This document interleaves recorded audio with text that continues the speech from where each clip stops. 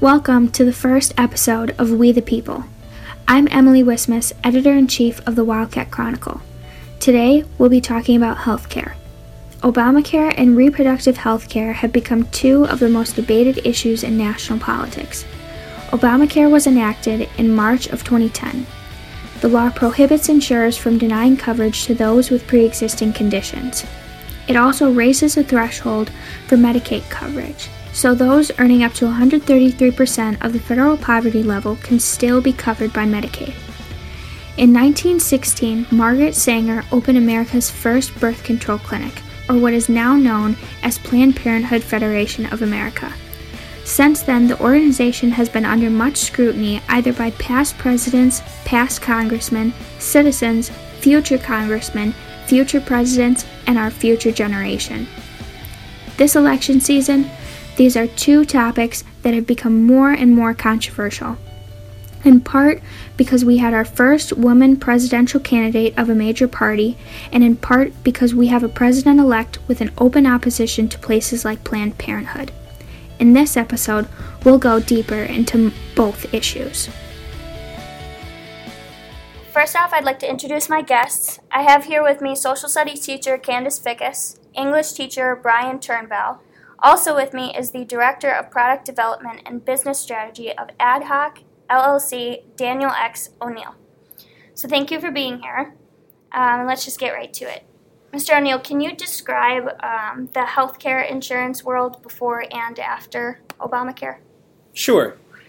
Before Obamacare, the health insurance market was very much employer-based, which means that most of Americans got their health care from their employer as a benefit. And when they left their job, there was no what they call portability of health care. So they would lose their health insurance from their employer, and they'd have to get a new job or turn to the private market, which was very state-based and based on the rules for health insurance for that particular state.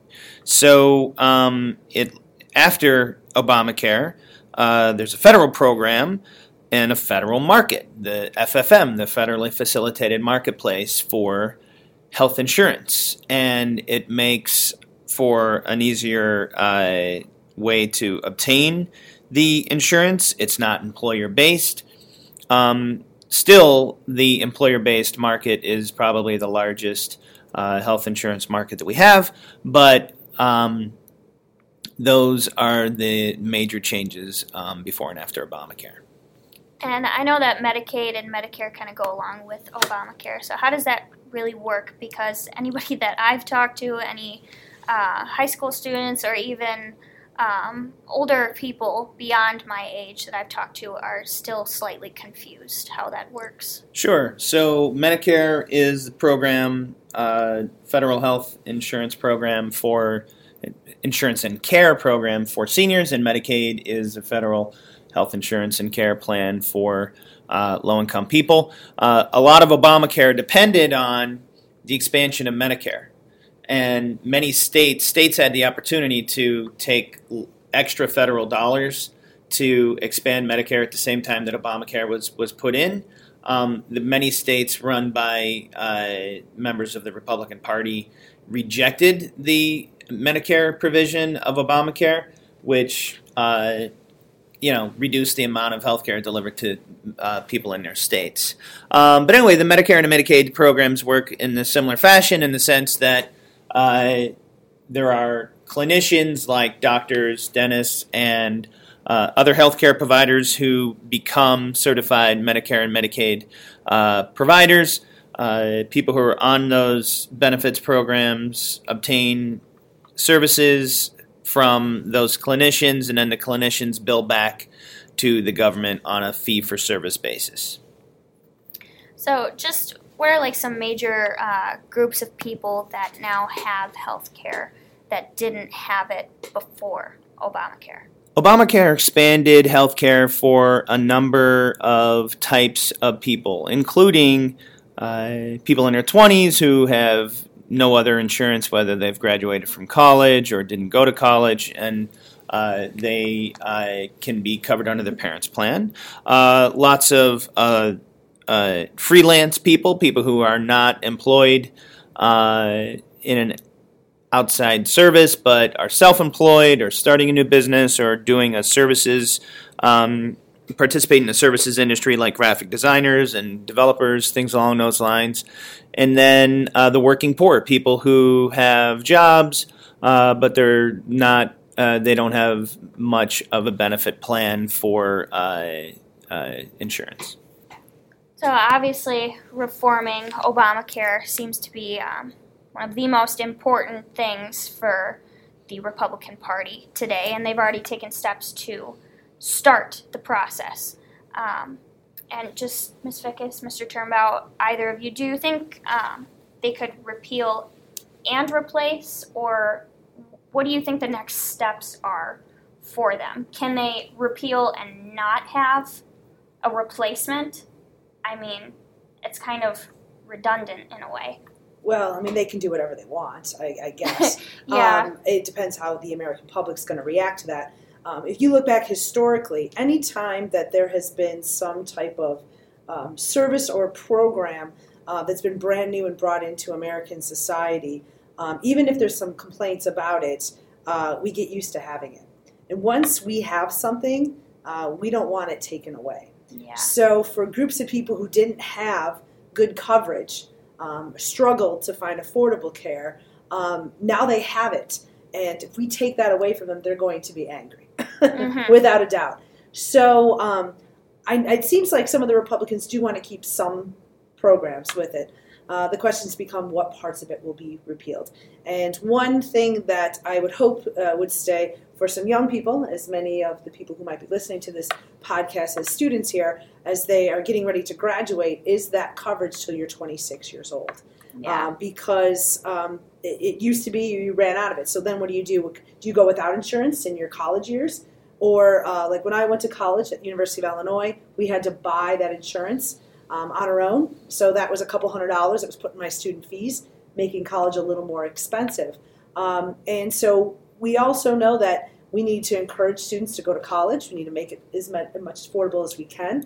We know many students go beyond just a bachelor's degree. We know many students might take more than 4 years, have to work part-time, so forth, and can't get access to that. So I would hope that that's one program that does stay around for a while. So just as a broad question about Obamacare, why can't the United States get to a point where we're like Canada, France, Spain, all these other countries that have such a simplistic healthcare system? Why can't we get to that level? Or can we, but how do we get there? We are a free market capitalist society and have been for a long time. That idea of economic freedom is what drives a lot of our decisions here. So when you look at some of the European countries, that has not been the same. Their philosophy is more of a mixed economy and used to some kind of government types of programs. So it's about changing the philosophy of people in order if we want to support those programs. Now, if we become more of a society that does want the government to take care of some things, then we might go that way.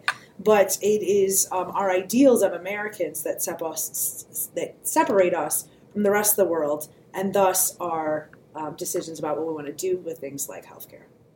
And part of that is constructing a type of very helpful empathy when we start hearing stories about people who have had it could have been just maybe even something as small as one visit to the emergency room, and how that could have tumbled out a economic consequence that now all of a sudden they can't make bills, they can't, and all of the implosion that might happen financially as a consequence of that.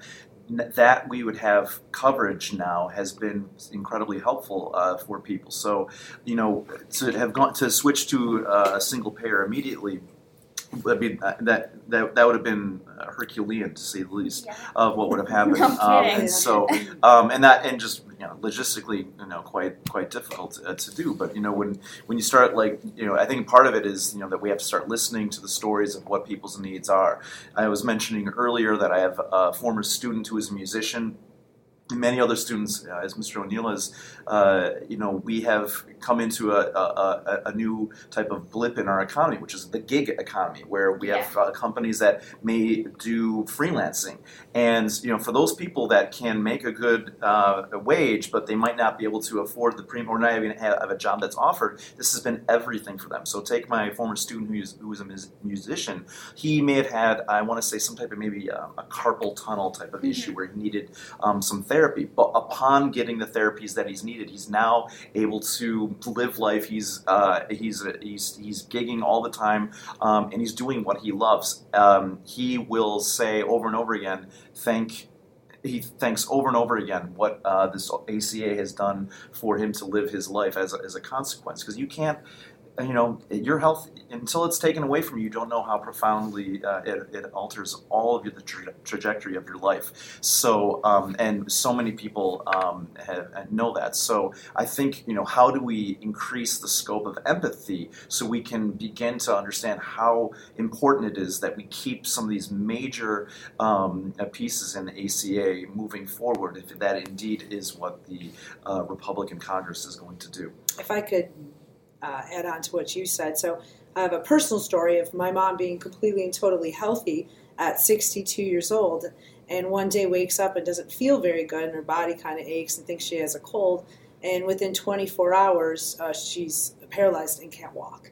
And that left her unable to work. And she had very basic coverage of health insurance at the time, and within about 2 or 3 weeks, she had over $250,000 in medical bills. Wow. Pretty much bankrupting my family. And this was before there were these limits. And there was also not a lot of patient rights at that time, too.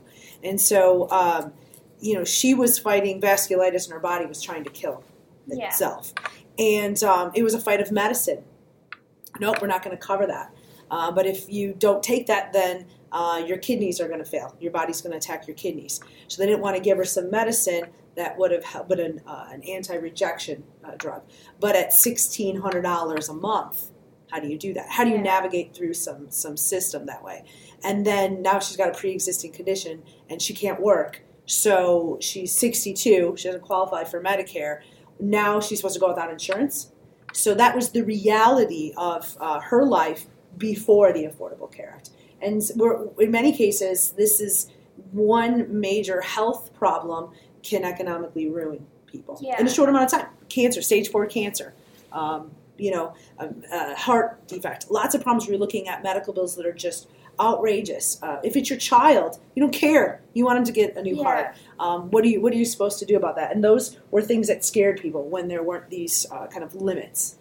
Yeah. And even and that's the calamitous element of it. What happens when it's something which is, I haven't been screened, but you know what, I need to pay for this bill. Now, what happens if you don't catch that screening? And indeed, there could have been a lump there, and now all of a sudden you're that far beyond the pale. So, that is, it's those types of things that moving forward, one could only hope that there's enough imagination in this repeal and bill that all that will be in there. Well, speaking of screenings, I guess we can kind of move on to Planned Parenthood and all of the women that may be not able to get health care once Obamacare is quote-unquote repealed. And I guess, a lot of people think that you can just delete a line, just delete a federal budget from Congress. And I obviously know that that's not true, but what do you say to people who think that they can just up and get rid of it? Well, I guess, again, they can do whatever they want. Yeah. It's a matter of how the American public decides to proceed with that. Do they want to let them do something? Does someone want to bring a court case to, through the court system that says you don't have the constitutional right to do that? Of course, those are all long processes, but we have to remember that Congress is elected, and our House of Representatives are elected every 2 years. So that's a very short turnaround if you think about it.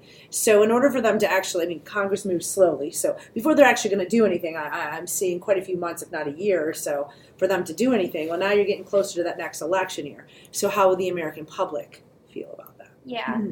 And one thing that I want to really stress is that federal tax dollars do not pay for abortions because there's this stigma that Planned Parenthood is only for abortions, but that is so far from the truth. The Hyde Amendment specifically states that it bars the use of federal funds to pay for abortions, except if the woman's life is at risk or in cases of incest or rape. So who or what does actually pay for reproductive health? There are many providers of reproductive health services in the United States of America. Not all of them work for Planned Parenthood, and they're widely accessible. So it's just like any other service. It's obtained through health insurance, fee for service, Medicare, Medicaid. So reproductive health services are just a normal part of the health provisional system in the United States. I think the thing with Planned Parenthood is that it's been associated with only abortions, that people forget that it provides tons of things for women's health. And obviously part of women's health, separate that from men, is the reproductive part. Yeah. And so we have to remember that, yes, this is a widely known national organization that's providing this service, but they provide a whole lot of other things, including counseling for women who may be planning or trying to prevent a family for right now. But they also do screenings for sexually transmitted diseases and just general wellness and health of women. And we know annual screenings are going to be important to stop certain female cancers. Yeah. And those screenings, as you talked about, are so important if we can catch that early, what we can avoid in the cost of health care for not only that individual, but for that insurance provider as well. Yeah. I mean, I know someone who actually, when she started her career, she couldn't get a great and wonderful healthcare program. So what she ended up doing was she went to these Planned Parenthood clinics for her yearly checkup. And for me, being a female and going to college, I am worried that if they do repeal Obamacare and defund Planned Parenthood, that I won't have somewhere to go. And I think that's how many of girls my age and just women in general feel. Well, I mean, it made, and that, again, I'm speaking partially of ignorance here, is that it then becomes a type of, like, we're talking about taking one possible tool out of the toolbox in terms of healthcare providers. And so to the extent that Planned Parenthood has been associated with abortions as opposed to really the other services that it does provide, overwhelmingly is an issue of perception, and so I think that is something that again is how will people respond politically and exert the various different pressures if they want this service and they want this to be available. They know the phone numbers and the emails of their elected officials to let them know. So and it is I think that's. I think moving forward, the level of political engagement is going to be, I think, much higher as a consequence, for sure. So just going forward, can all of you kind of just give my generation and millennials a little assurance that everything will be okay, and some strategies for us to take to get our voices heard? I can start on that. I don't think your generation at all. I think you're just regular Americans like us. We're all in this together. Doesn't matter. I don't like separating us into classes of agnates that are based on age or gender or anything else like that. You can have your voice heard because you're an American, And I was, when Casey versus Planned Parenthood was decided by the Supreme Court in 1994, it was an incredible surprise to us. I remember literally waking up one day and saying, "Wait, what? What's going on here?" This was 20 years after Roe v. Wade, and we saw that reproductive rights were under threat. And the Supreme Court, and we went out and protested in the streets, and the Supreme Court, in their decision, cited the idea that as a nation, it is a settled matter that people are created equal, and that the Equal Protection Clause that was the basis of Roe v. Wade, and going further than that, I think it's called stare decisis. Don't quote me on this. You should just look it up. But it's this conceptual model that when a nation decides for themselves that this is the way things are, the Supreme Court has no right to change that. So, starting on January 20th, it seems, as we've talked about in our time together, that there are a number of things that are under threat. So I think that starting January 21, it seems there's going to be something pretty good. I know that my wife and others I know are going to express themselves. So let's keep going. Well, I think that's the important part, that we have to put the pressure on Congress. So many of us will complain, but complaining doesn't get us anywhere. You got to complain to the people who have the power. You got to convince them. You got to convince others. You got to lace up your shoes, right? And you got to do something about it. And if Planned Parenthood, if healthcare, and if immigration, it doesn't matter what the issue is.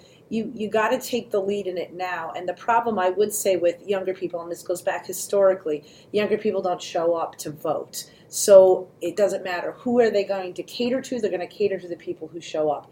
And I always think it's worse when we wait till it becomes so bad.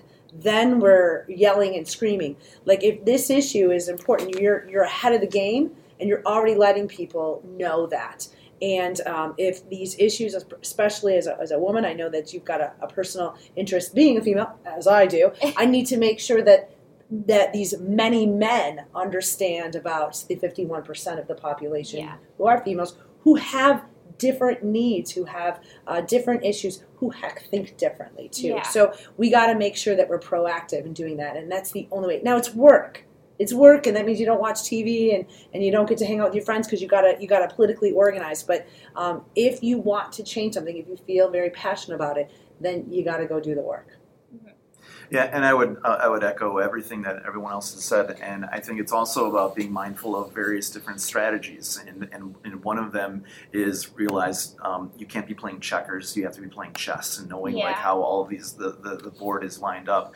I know it's a pithy type of metaphor there, but also we're trying to build coalitions, and one of the things that we keep on talking about is how we have retreated into bubbles, right? So this is something that President Obama had spoken about in his farewell speech, and so the question is, when I say something on Facebook or send something out on Twitter and all that, am I actually bringing people closer? Or it might feel good to ridicule, and it might feel really good to be sarcastic and have a zinger there. However, ridicule, we have to understand that might not be the thing that is going to bridge any gaps, which is that it's discussion and it's empathy. And I think the more that we can humanize each other and how similar our experiences are, then we can start building bridges towards what we want to have happen. And it's not going to be, I think, so difficult, because study after study, when we see what are the things that Republicans want and what are the things that Democrats want, basically, they're the same. There might be some culture issues that are, that might be implacable and may not be able to move. But things moving forward, I think the more that we can find that basic articulation, but that's not going to happen when we are mean and we will use our ball and retreat into those bubbles, so to speak. So I really think that is something that in that mindfulness of engagement is essential. To quote Cecile Richards, Planned Parenthood is more popular than the entire United States Congress. If there were more members of Congress who could get pregnant, we wouldn't be arguing about birth control. Which brings us to the topic of our next episode, gender equality. Thank you for listening, and please tune in next time to We the People.